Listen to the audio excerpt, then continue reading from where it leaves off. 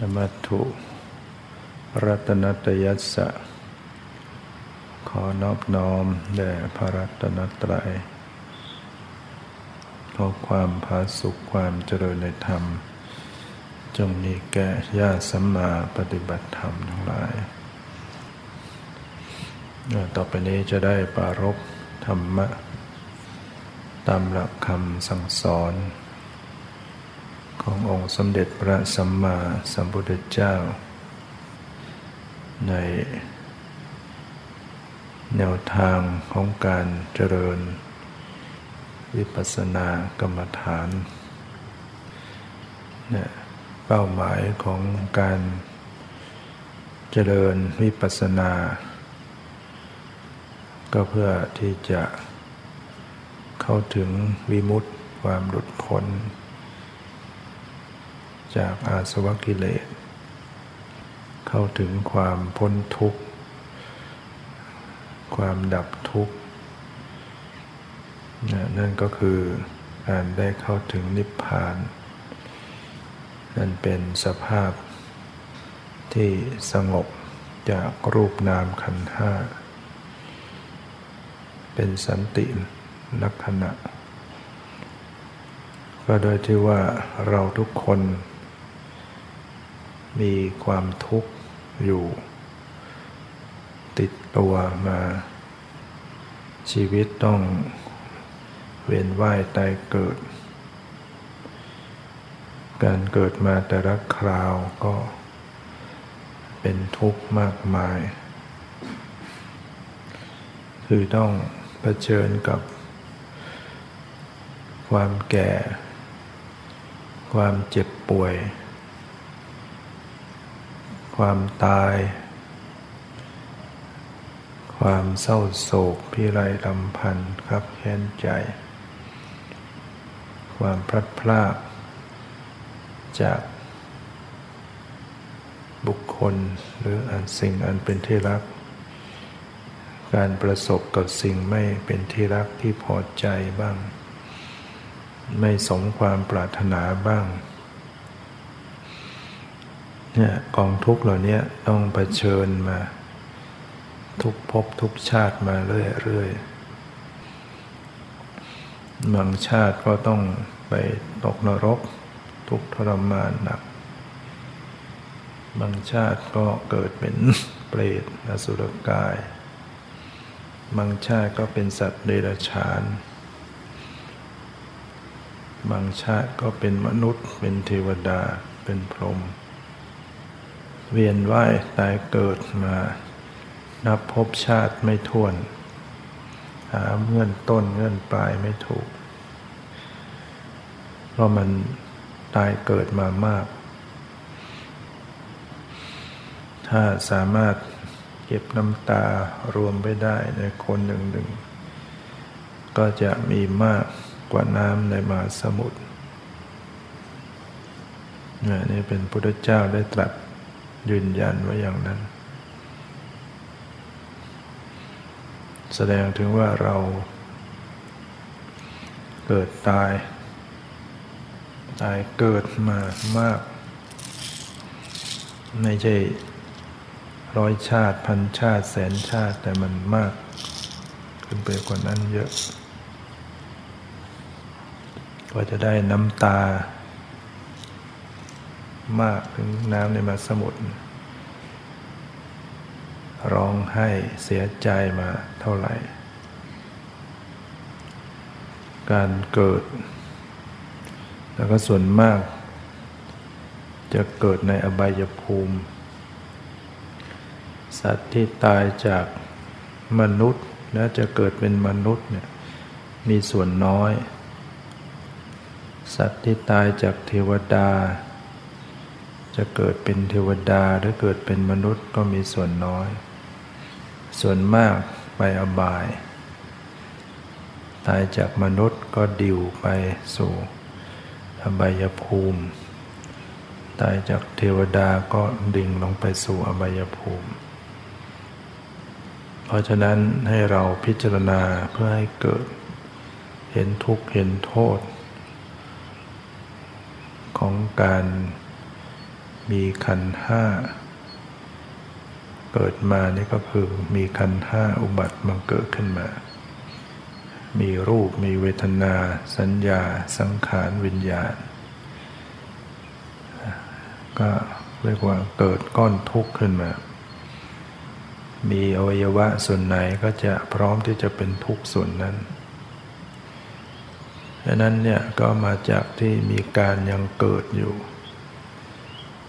ความแก่ความเจ็บความตายความพลัดพรากเนี่ยมีขึ้นมาก็เพราะมีการเกิดเนี่ยที่มีการเกิดเนี่ยก็เพราะว่ามีกรรมมีกุศลกรรมอกุศลกรรมที่ทำไว้โดยกายด้วยวาจาด้วยใจเป็นบุญบ้างเป็นบาปบ้างถ้าทำบาปส่งผลก็เกิดในอบายภูมิทำบุญกุศลบุญส่งผลก็เกิดในสุคติภูมิแต่มันก็ยังเกิดอยู่ยังทุกข์อยู่นั่นแหละที่ต้องมีกรรมหรือทำกรรมลงไปก็เพราะว่าใจมีกิเลสมีราคะโทสะมานะทิฏฐิเนี่ยคือมีกิเลสมีตัณหาความทยานอยากกามตัณหาทยานอยากในกามคุณอารมณ์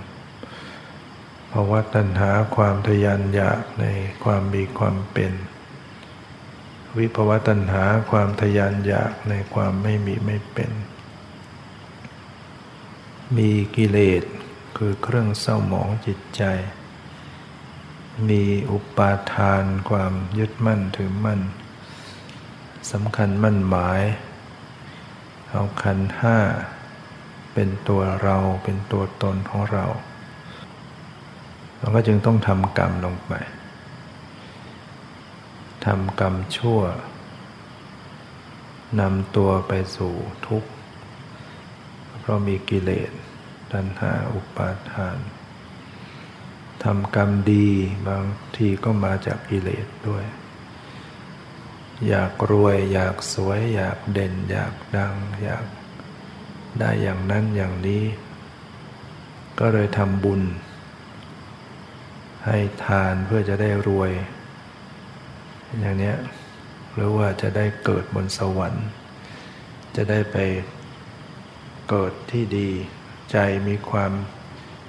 อยากมีตัณหามีความยึดในตัวตนมันก็ยังไม่พ้นการกระทำที่อาศัยกิเลสอยู่จึงต้องเวียนเกิดเวียนตายอยู่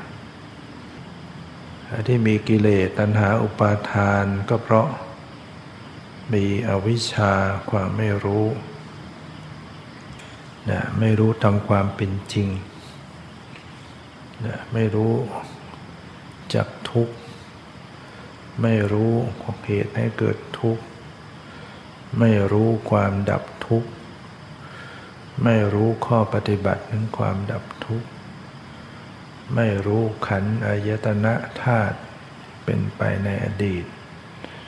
ขันธ์อายตนะธาตุที่จะเป็นไปในอนาคตหรือไม่รู้ทั้งขันธ์อายตนะธาตุอดีตอนาคตแล้วก็ไม่รู้ในธรรมที่เป็นเหตุเป็นผลเกี่ยวข้องกันไป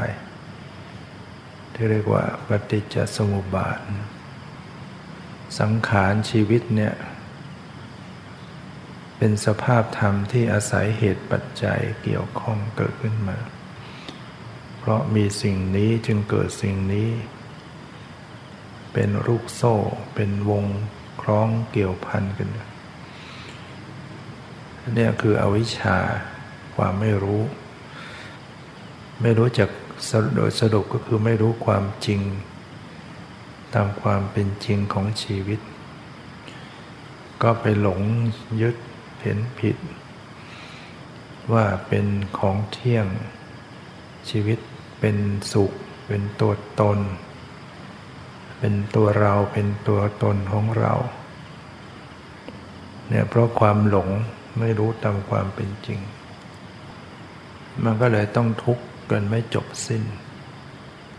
เนี่ยมีความหลงก็ทำให้เกิดตัณหาอุปาทานเกิดกิเลส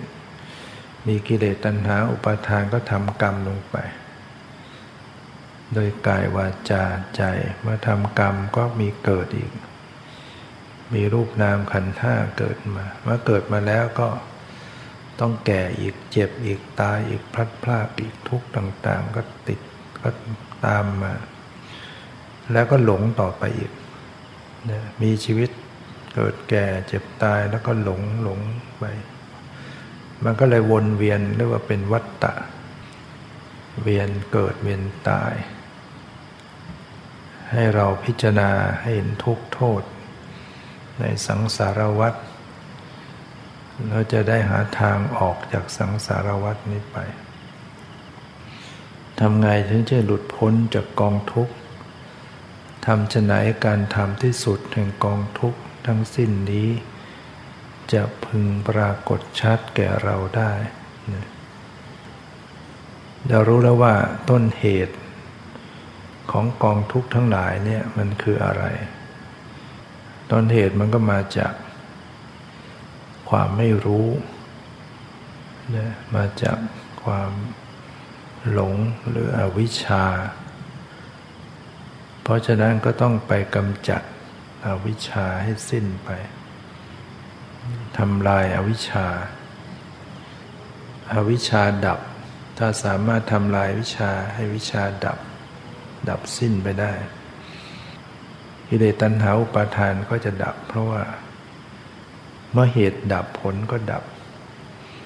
เมื่อกิเลสตัณหาอุปาทานดับก็สิ้นกรรมพระอรหันต์เนี่ยสิ้นกรรมแม้ท่านจะมีชีวิตอยู่ยังทำความดีต่างๆแต่ก็ไม่เป็นกรรมไม่เป็นกุศลกรรมเป็นกิริยาไปหมดไม่ส่งผลจิตของพระอรหันต์เนี่ยจะเป็นกิริยาไม่เป็นบุญเป็นบาปไม่ส่งผลเมื่อสิ้นกรรมก็สิ้นการอุบัติบังเกิดเมื่อไม่มีการอุบัติบังเกิดขึ้นกองทุกข์ทั้งหลายก็ดับลงความแก่จะมีมาแต่ที่ไหนความตายจะมีมาได้อย่างไรความพลัดพรากความเศร้าโศกวิไลลำพันธ์อันนี้ก็มีไม่ได้เพราะไม่มีขันธ์ห้าเกิดขึ้นนั่นแหละเรียกว่าดับรอบพ้นทุกข์โดยสิ้นเชิงอย่าไปหวังว่ามีเกิดแล้วจะไม่ทุกข์อยู่สักที่ใดที่หนึ่งที่มีชีวิตเที่ยงแท้ถาวรไม่เปลี่ยนแปลงอย่าไปหวังว่าจะมีอย่างนั้นเรามีการเกิดแล้วถ้าต้องมีการตายทั้งหมดจะไปเกิดอยู่ในซอกหินเป็นมดตัวเล็กๆก็หนีความตายไม่พ้นจะแอบไปเกิดในพรหมโลกแม้เป็นอรูปภพไม่มีหน้าตาไม่มีร่างกายมีแต่จิตวิญญาณก็หนีความตายไม่พ้นฉะนั้นคติไม่แน่นอนเขาเรียกว่าพ้นจากพรหมโลกมาเกิดเป็นมนุษย์เทวดามีกิเลสทำชั่วลงนรกอีกไม่พ้นทุกข์เมื่อเรารู้อย่างนี้ว่าการเกิดเนี่ยทุกคราวเป็นทุกข์ทั้งนั้นที่จะไม่ทุกข์ไม่มีพระพุทธเจ้าจึงไม่สรรเสริญภพชาติไม่ได้สรรเสริญการเวียนว่ายแต่เกิดไม่ว่าจะเกิดเป็นอะไรทั้งหมดนะท่านพระองค์อุปมาอุจจาระเนี่ยจะก้อนเล็กก้อนใหญ่มันก็เป็นของเหม็นทั้งนั้น เพ ภพชาติจะเป็นภพเล็กภพน้อยภพใหญ่มันก็เป็นทุกข์ทั้งนั้นปัญหาต่างๆที่สัตว์โลกทั้งหลายเผชิญอยู่มีปัญหามีความกลุ้มใจเสียใจกับปัญหาชีวิตต่างๆเราแก้ปัญหานั้นเราก็แก้ไม่จบมันเหมือนกับเรายังอยู่ในวังวนอยู่คือไม่พ้นจากทุกข์เกิดแก่เจ็บตายอยู่ดีเนี่ยปัญหาใหญ่คือมันเกิดแก่เจ็บตายเนี่ยเพราะฉะนั้นคนเราถ้าหากว่ามีความเข้าใจอย่างนี้ก็จะได้ไม่ต้องไปยึดถือมุ่งอยู่ในเรื่องใดเรื่องหนึ่งในชีวิตอยู่ที่จะไปติดยึดว่าต้องให้ได้ตรงนั้นให้ได้สิ่งนี้ต้องรู้ว่าทุก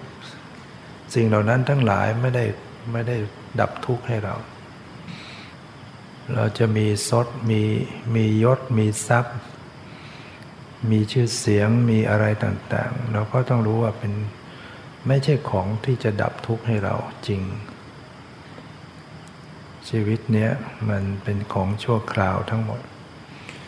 ก็อาศัยไปชั่วคราวให้อยู่มีเงินทองทรัพย์สมบัติก็เอามาใช้ให้เป็นประโยชน์ให้มีชีวิตที่จะสั่งสมบุญกุศลบารมีไปเนี่ยเพราะว่ามันไม่อยู่กับเราไปได้ตลอดสมบัติทั้งหลายก็ต้องพลัดพรากไปแม้แต่ร่างกายชีวิตตรงนี้ก็ต้องแตกดับไปเอาไปไม่ได้สักอย่างเพราะนั้นต้องมุ่งไปสู่การละกิเลสมุ่งไปสู่ว่าทำอวิชชาให้สิ้นไปจากใจกองทุกข์ทั้งหลายก็จะดับลงหมดแม้ว่ายังมีชีวิตอยู่แต่ถ้าเราไม่มีกิเลสมันก็จะไม่ทุกข์ใจมีทุกข์ก็ทุกข์เพียงร่างกายแต่ใจไม่เศร้าโศกใจไม่ทุกข์หรือโยมหรือผู้ปฏิบัติที่แม้ยังไม่สิ้นกิเลสโดยสิ้นเชิงแต่รู้จักฝึกกรรมฐานเป็นวางใจเป็นปล่อยวางเป็นมันก็จะบรรเทาคลี่คลายในความทุกข์ในชีวิตลงไปได้เยอะเราก็จะเป็นคนที่มีจิตใจสงบร่มเย็นขึ้น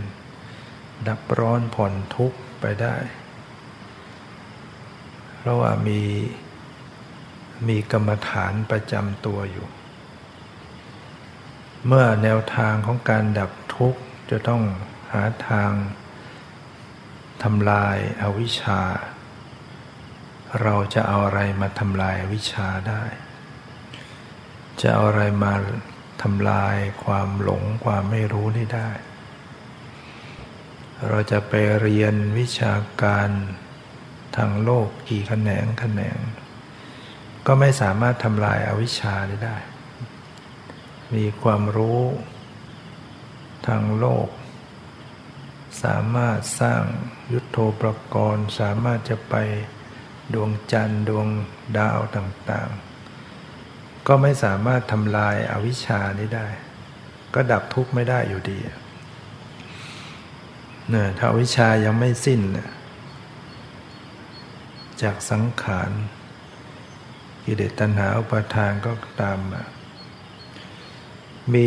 มีอย่างสิ่งหนึ่งมีสิ่งเดียวที่จะทำลายอวิชชาได้ก็คือปัญญาความรู้เนี่ยต้องใช้ปัญญาวุธอาวุธคือปัญญาเนี่ยถึงจะประหารอวิชชาได้ความรู้ที่จะทำลายวิชานั้นก็ต้องเป็นความรู้แจ้งเห็นจริงไม่ใช่เป็นความรู้ภายนอกไม่ใช่เป็นรู้วิชาการทางโลก แต่เป็นความรู้ภายในเป็นความรู้จากชีวิตตนเองนี่แหละศึกษาพิจารณาชีวิตตนเองให้รู้แจ้งตอนนี้ทำยังไงเราจะเกิดปัญญารู้แจ้งเห็นจริงเหล่านี้ได้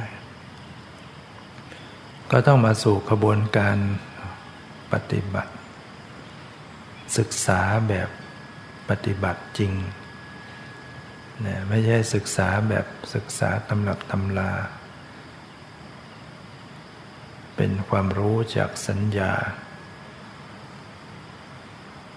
ต้องปฏิบัติต้องเจริญภาวนาให้เกิดปัญญาที่แท้จริง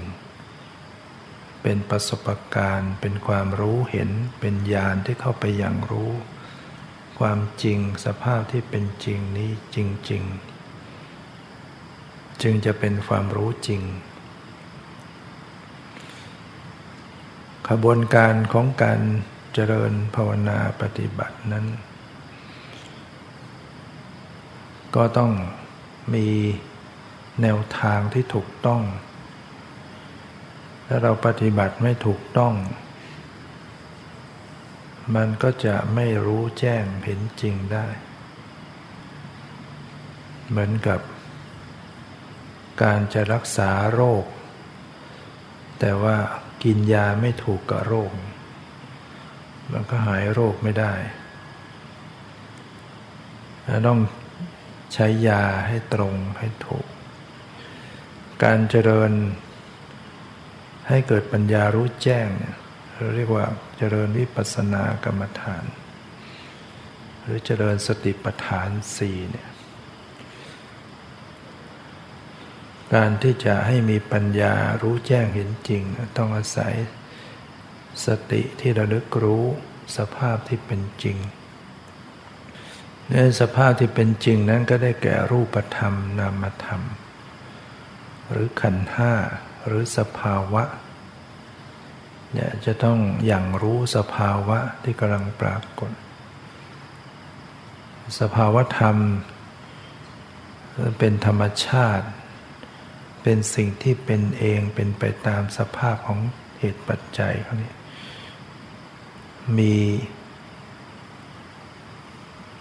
มีอะไรบ้าง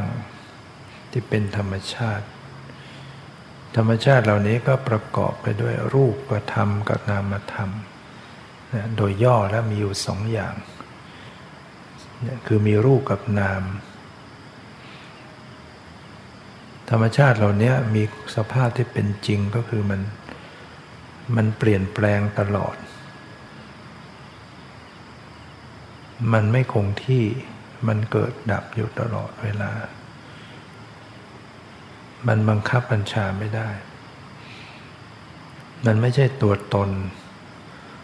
ไม่ใช่ตัวเราของเรามันสักแต่ว่าเป็นธรรมชาติที่เกิดที่ดับไปตามสภาพของเขาอย่างนั้น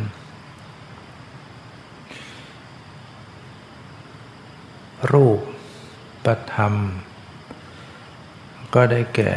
ตาหูจมูกลิ้นกายสีเสียงกลิ่นรสโผฏฐัพพะเนี่ยเย็นร้อนอ่อนแข็งหย่อนตึงเนี่ยคือรูปธรรมจะมีลักษณะเสื่อมสลายอยู่ตลอดกระทบความเย็นความร้อนความหิวกระหายเป็นต้นมันจะเสื่อมสลายมันจะแตกสลายตลอดรูปธรรมที่มาประกอบมาเป็นเซลล์เป็นอวัยวะน้อยใหญ่เนี่ยมันเสื่อมสลายมันแตกสลายตลอดประกอบมาเป็นตาเป็นหูเป็นจมูกเป็นลิ้นเป็นกายเนี่ยเสื่อมสลายตลอดสีเสียงกลิ่นรสก็เสื่อมสลายแตกดับเสียงเวลาดังมากระทบหูก็แตกดับไปเท่ากระทบก็ดับไปทันทีสีกระทบตาเห็นเกิดขึ้นก็แตกดับกลิ่นกระทบจมูกก็แตกดับรสกระทบลิ้นแตกดับเย็นร้อนอ่อนแข็งหย่อนตึงกระทบกายแตกดับทั้งหมดอันนี้ความเป็นจริงก็เป็นอย่างนี้ ถ้ามีสติอย่างเข้าไปจดสภาวะของรูปธรรมต่างๆเหล่านี้ก็จะมีโอกาสเห็นความแตกดับของรูป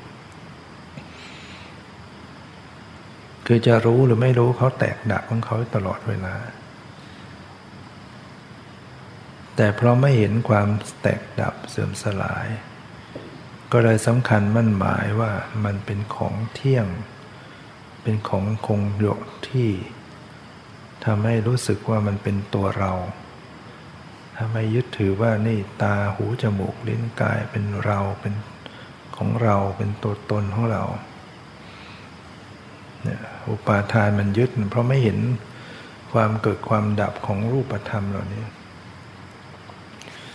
ส่วนนามธรรมนี่ก็แจกออกไปเป็น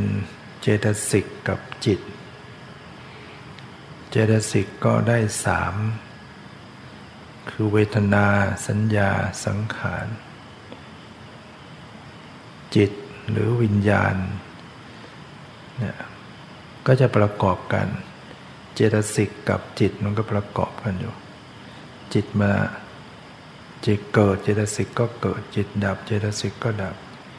จิตไปรับรู้อารมณ์อันใดเจตสิกก็รับรู้อารมณ์นั้นด้วยจิตอาศัยวัตถุอันใดเกิดมันก็เจตสิกก็อาศัยวัตถุนั้นเกิดแต่ว่าเจตสิกมันเปลี่ยนได้คือมันแล้วแต่ว่าจะมีเจตสิกชนิดไหนเข้ามาประกอบกับจิตเจตสิกฝ่ายไม่ดีที่เรียกว่าอกุศลเจตสิกพอเข้ามาประกอบกับจิตมันก็มืดมนจิตก็เศร้าหมองเร่าร้อนเป็นทุกข์เช่นเกิด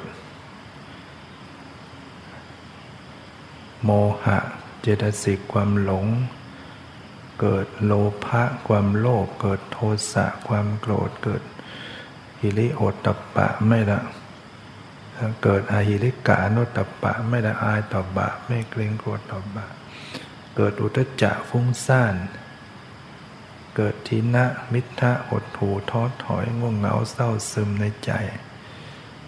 เกิด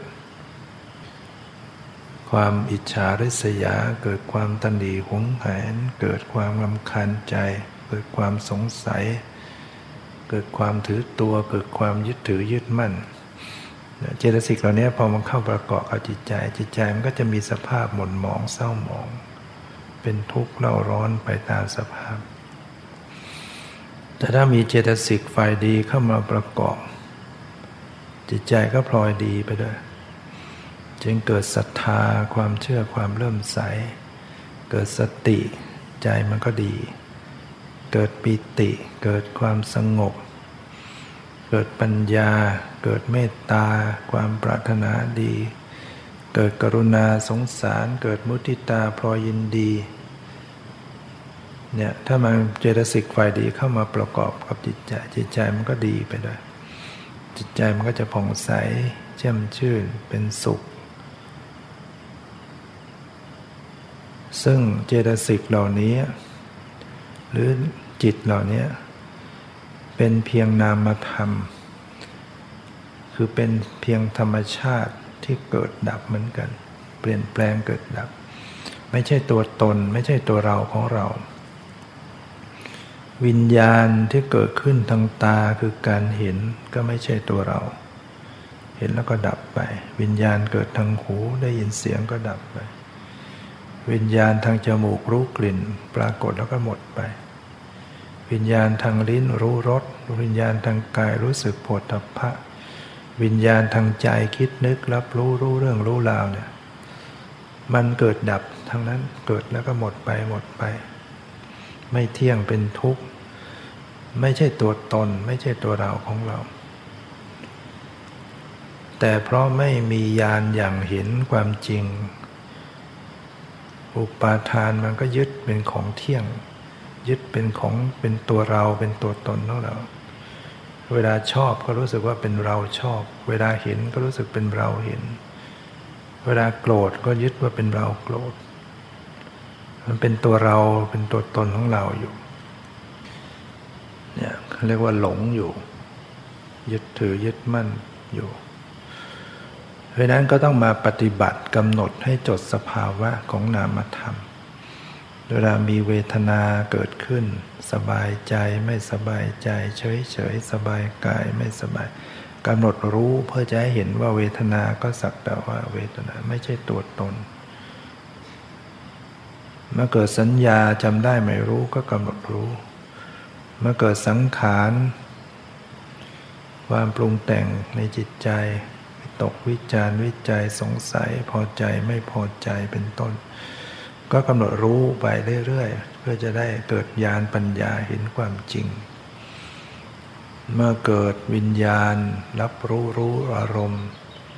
คิดนึกเห็นได้ยินรู้กลิ่นรู้รสก็รับรู้สึกระลึกไปฉะนั้นสภาวธรรมหรือรูปนามเนี่ยมันก็จะมีเกิดอยู่ที่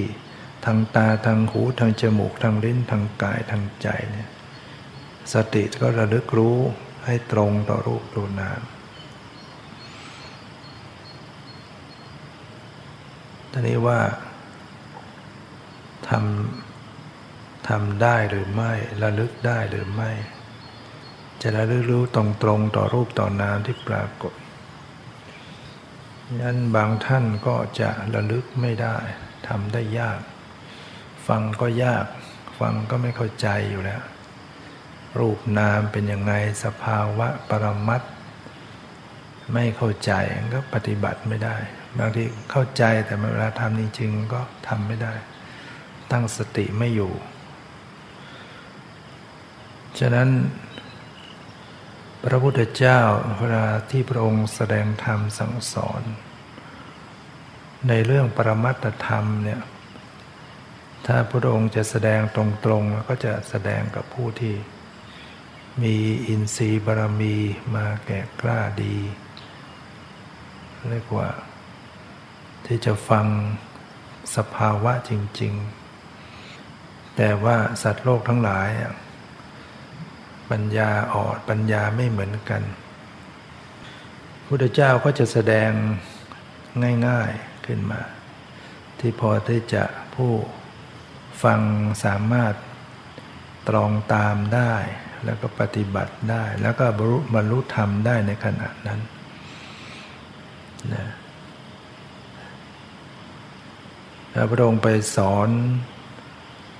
ระดับผู้มีปัญญามากหรือว่าวิชาการเหมือนถ้าพูดสมัยนี้สอนนักวิชาการ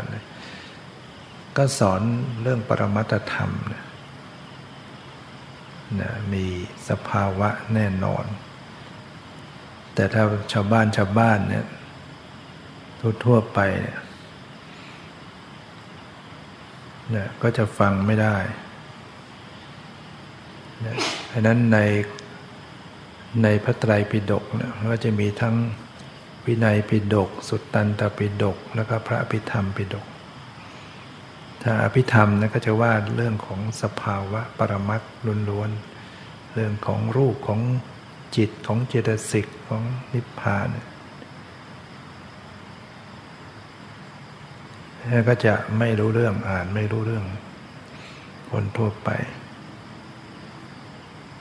ระพุทธเจ้านำไปแสดงกับเทวดาขึ้นไปโปรดพุทธมารดาในพรรษาที่7แสดงอยู่3 เดือนแสดงอภิธรรม7 คัมภีร์โดยพิสดารเนี่ยเทวดาก็ฟังรู้เรื่องเขาฟังได้เพราะเราฟังประโยคยาวๆก็จะต่อกันไม่ได้แล้วเนี่ยปัจจุบันยิ่งเพราะนั้นเราไปอ่านสำนวนพระไตรปิฎกเราก็จะฟังไม่ออกยาวๆขึ้นพูดประโยคต่อกันไปเนี่ยข้อความรัดกุมปัจจุบันก็จะรวบรัดภาษาต่างๆก็จะสั้นลงเพราะนั้นโดยทั่วไปพระองค์ก็จะแสดงที่สื่อผู้ฟังรู้เรื่องจึงเป็นคำสอนในพระสุตตันตปิฎกมีไปแสดงกับใครที่ไหนบางทีก็ต้องมีเรื่องยกมาเป็นเรื่องเครื่องประกอบมีเรื่องประกอบอะไรต่างๆ เรียกว่าส่วนของพระสูตรหรือพระสุตตันตปิฎกฉะนั้นในคำสอนที่พระองค์แม้ว่าเป้าหมายจริงๆต้องการที่จะให้รู้เข้ามาถึงตัวสภาวะรูปนามเพราะอันนี้มันเป็นของจริงยังไงก็ต้องรู้ให้เข้าถึงรูปถึงนามถึงสภาวะถึงจะเกิดปัญญารู้แจ้งแต่พระองค์ก็สอนที่ง่ายกว่าก่อนเพราะฉะนั้นถ้าเรามาวางเป็นผังแผนภูมิดูตัวรูปนามหรือตัวสภาวะเหมือนกับเป็นแกนในส่วนคำสอนอื่นๆก็จะเป็นกรอบนอกให้ทำความเข้าใจให้ปฏิบัติในกรอบนอกก่อนแล้วก็ค่อยเชื่อมโยงเข้ามาสู่แกนในดังนั้นกรอบนอกเนี่ยพระองค์ก็จะสอนที่มันเป็นบัญญัติมีบัญญัติที่จะให้รู้เรื่องเช่นว่าสอนให้กำหนดรู้ลมหายใจเข้าออกบอกว่าให้ไปสู่โคนไม้ไปสู่ป่าไปสู่โคนไม้ไปสู่เรือนว่างนั่งคูบัลลังก์ก็นั่งขัดสมาธิตั้งกายตรงดำรงสติเมื่อหายใจเข้าก็ให้รู้ว่าหายใจเข้าหายใจออกก็ให้รู้ว่าหายใจออกเมื่อหายใจเข้ายาวก็ให้รู้ชัดว่าหายใจเข้ายาวอยู่หายใจออกยาวก็รู้ชัดว่าหายใจออกยาวอย่างนี้เราฟังรู้เรื่องแต่พระพุทธเจ้าสอนคนฟังก็รู้เรื่องปฏิบัติได้หรือเมื่อหายใจเข้าสั้นก็รู้ชัดว่าหายใจเข้าสั้นหรือเมื่อหายใจออกสั้นก็รู้ชัดหายใจออกสั้นสำเนียกหรือว่าศึกษาฝึกหัดว่าจะให้รู้ตลอดกองลมหายใจหายใจเข้าคือรู้ตลอดนะตั้งแต่เริ่มหายใจเข้ากำลังหายใจเข้าสุดลมหายใจเข้า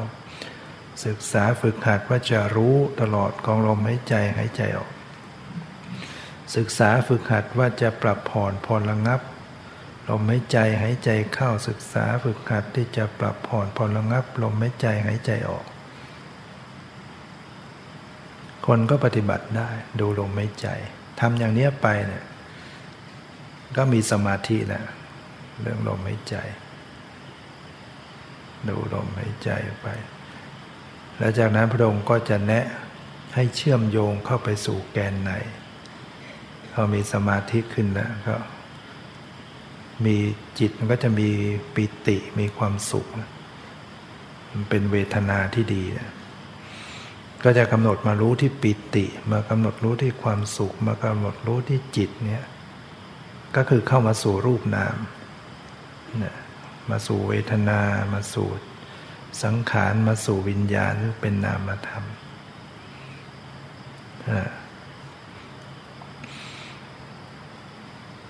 นอกจากนี้พระองค์ก็แสดงอย่างอื่นที่นอกจากลมหายใจไว้เพราะว่าบางคนไม่ถนัดดูลมอึดอัดไม่ถนัดในการกำหนดลมหายใจพระพุทธเจ้าแสดงให้กำหนดอิริยาบถใหญ่ยืนเดินนั่งนอนเมื่อยืนก็ให้รู้ชัดว่ากำลังยืนอยู่เดินก็ให้รู้ชัดว่ากำลังเดินนั่งก็ให้รู้ชัดว่ากำลังนั่งนอนก็ให้รู้ตัวว่ากำลังนอน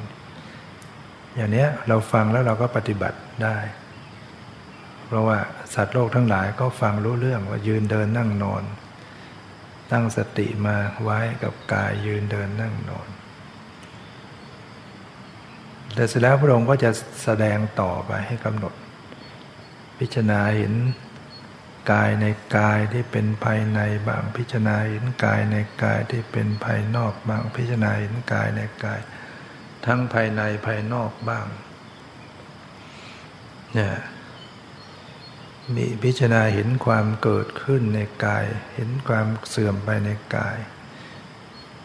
ความเกิดขึ้นเห็นความเสื่อมในกายมีสติตั้งมั่นพิจารณาเห็นว่ากายนี้ก็สักแต่ว่ากายเป็นเพียงสักแต่ว่าเป็นที่อาศัยระลึกเป็นสักแต่ว่าเป็นที่อาศัยรู้ ไม่ยึดถือยึดมั่นปล่อยวางเนี่ยมันก็จะไปอย่างนั้น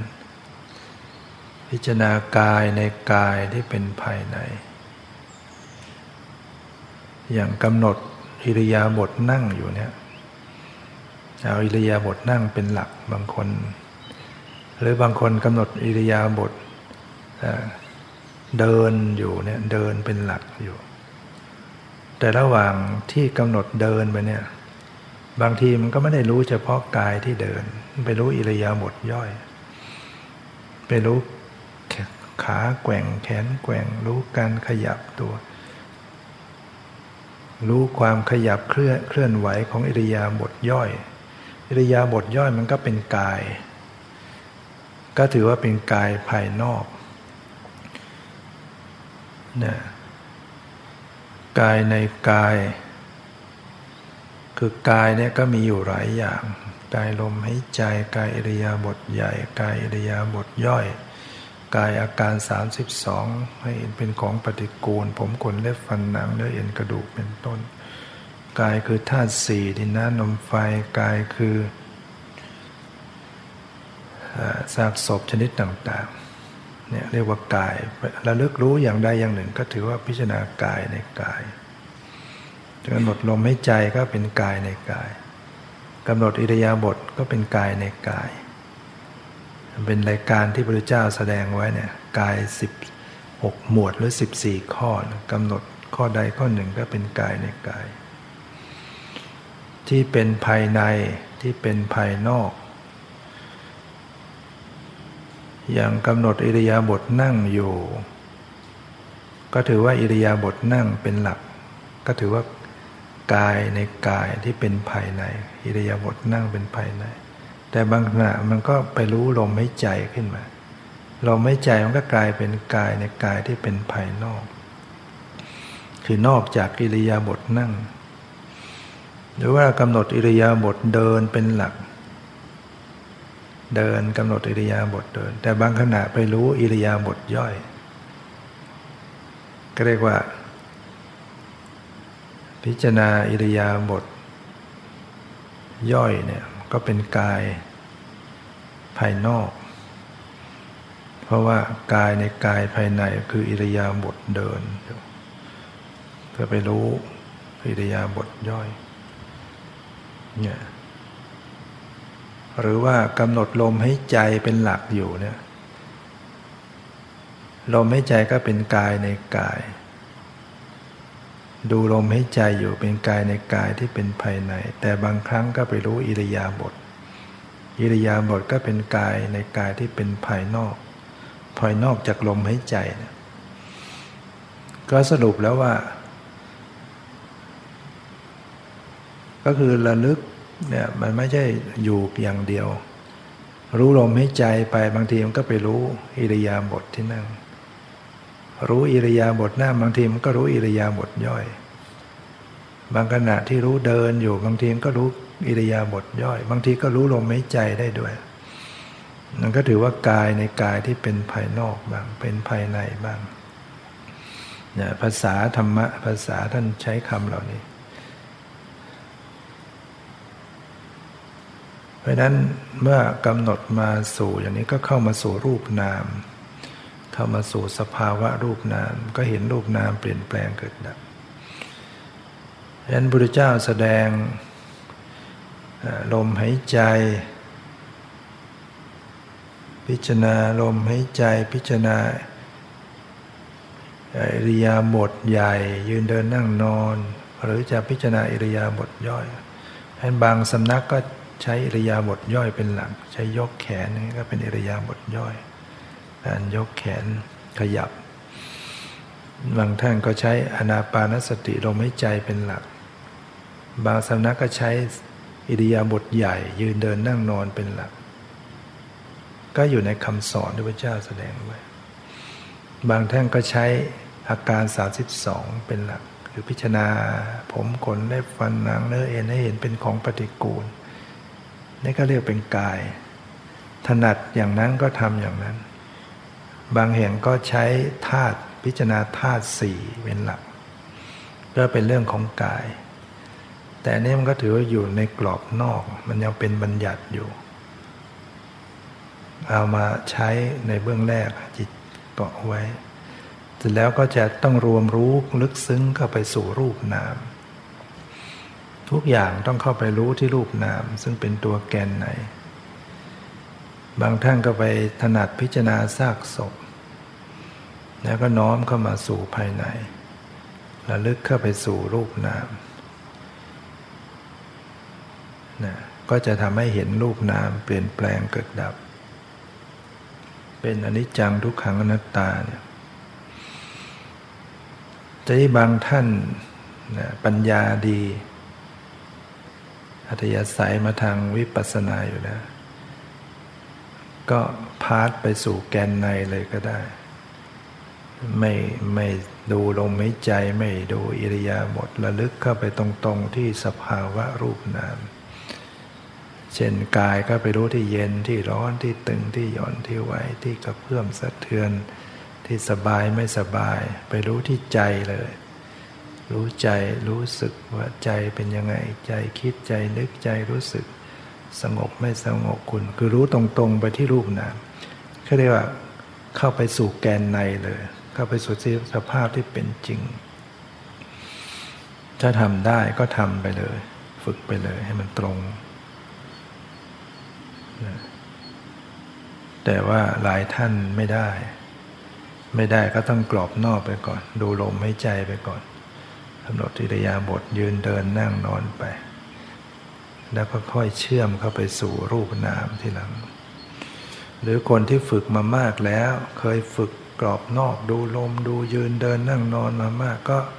ต้องพัฒนาเข้าไปสู่แกนในเข้าไปดูรูปดูนามให้ตรงนะจะมายึดอยู่แค่ลมหายใจอย่างเดียวนะมันก็ได้แค่นิ่งสงบต้องสัมพันธ์เข้าไปรู้สภาวะสงบแล้วใจเป็นยังไงจิตผ่องใสใจสงบจิตอิ่มเอิบใจเป็นสุขจิตเป็นผู้รู้ผู้ดูต้องรวมรู้เข้าไปสู่แกนในซึ่งคือรูปนาม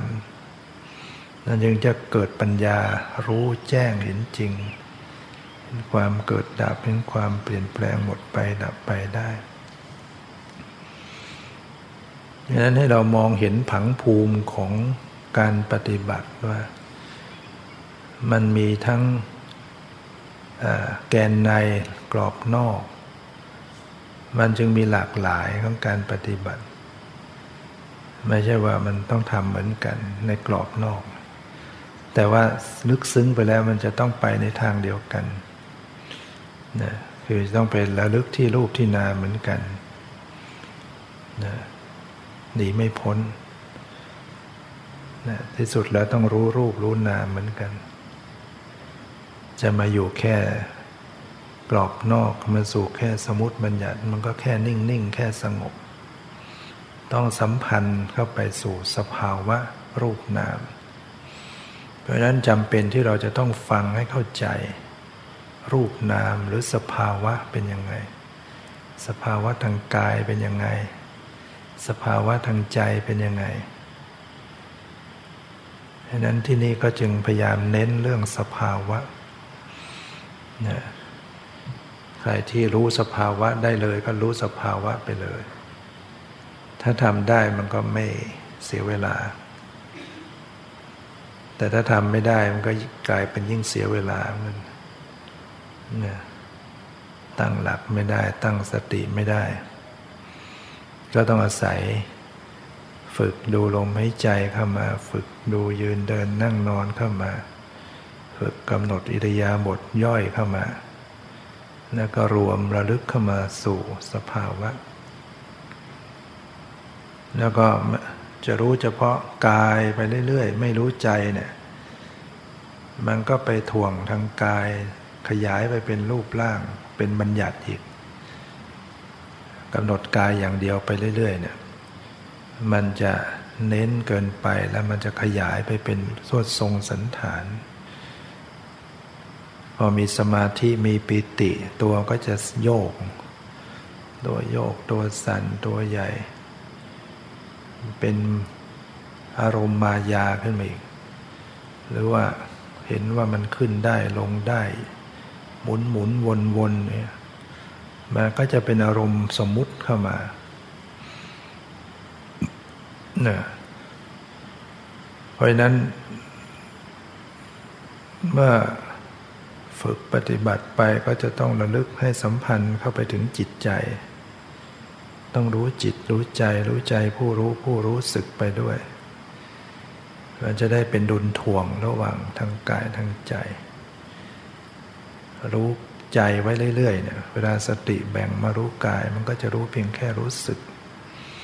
มันจะไม่ขยายไปเป็นรูปร่างเนี่ยมันจะทิ้งความเป็นรูปร่างทิ้งความเป็นรูปร่างแขนขาหน้าตาไม่มีละนั่งก็ไม่มีแขนขาหน้าตามีแต่ความรู้สึกความไหวความกระเพื่อมความสบายไม่สบายมีจิตมีใจที่รับรู้ที่รู้สึกมันจะเหลือแต่แกนในเหลือแต่สภาวะเหลือแต่ปรมัตถธรรมหรือเหลือแต่รูปนามก็จะระลึกรู้อยู่ที่รูปนามนั้นน่ะโดยไม่มีรูปร่างสันฐานจึงจะค่อยเห็นความเกิดดับเห็นความเปลี่ยนแปลงเสื่อมสลายของรูปนามซึ่งจะทำให้เกิดปัญญารู้แจ้งทำลายอวิชชาเหมือนแสงสว่างปัญญาเหมือนแสงสว่างเมื่อแสงสว่างเกิดขึ้นก็ทำลายความมืดให้หมดไปเมื่ออวิชชาดับกิเลสตัณหาอุปาทานดับกิเลสตัณหาอุปาทานดับก็สิ้นกรรมเมื่อสิ้นกรรมก็สิ้นการอุบัติบังเกิดเมื่อสิ้นการอุบัติบังเกิดกองทุกข์ทั้งหลายก็หมดดับลงเนี่ยเพราะนั้นก็ให้เราได้ฝึกปฏิบัติไปตามที่ได้แสดงมาก็พอสมควรแก่เวลาขอยุติไว้แต่เพียงเท่านี้ขอความสุขความเจริญในธรรมจงมีแก่ทุกท่านเทอญ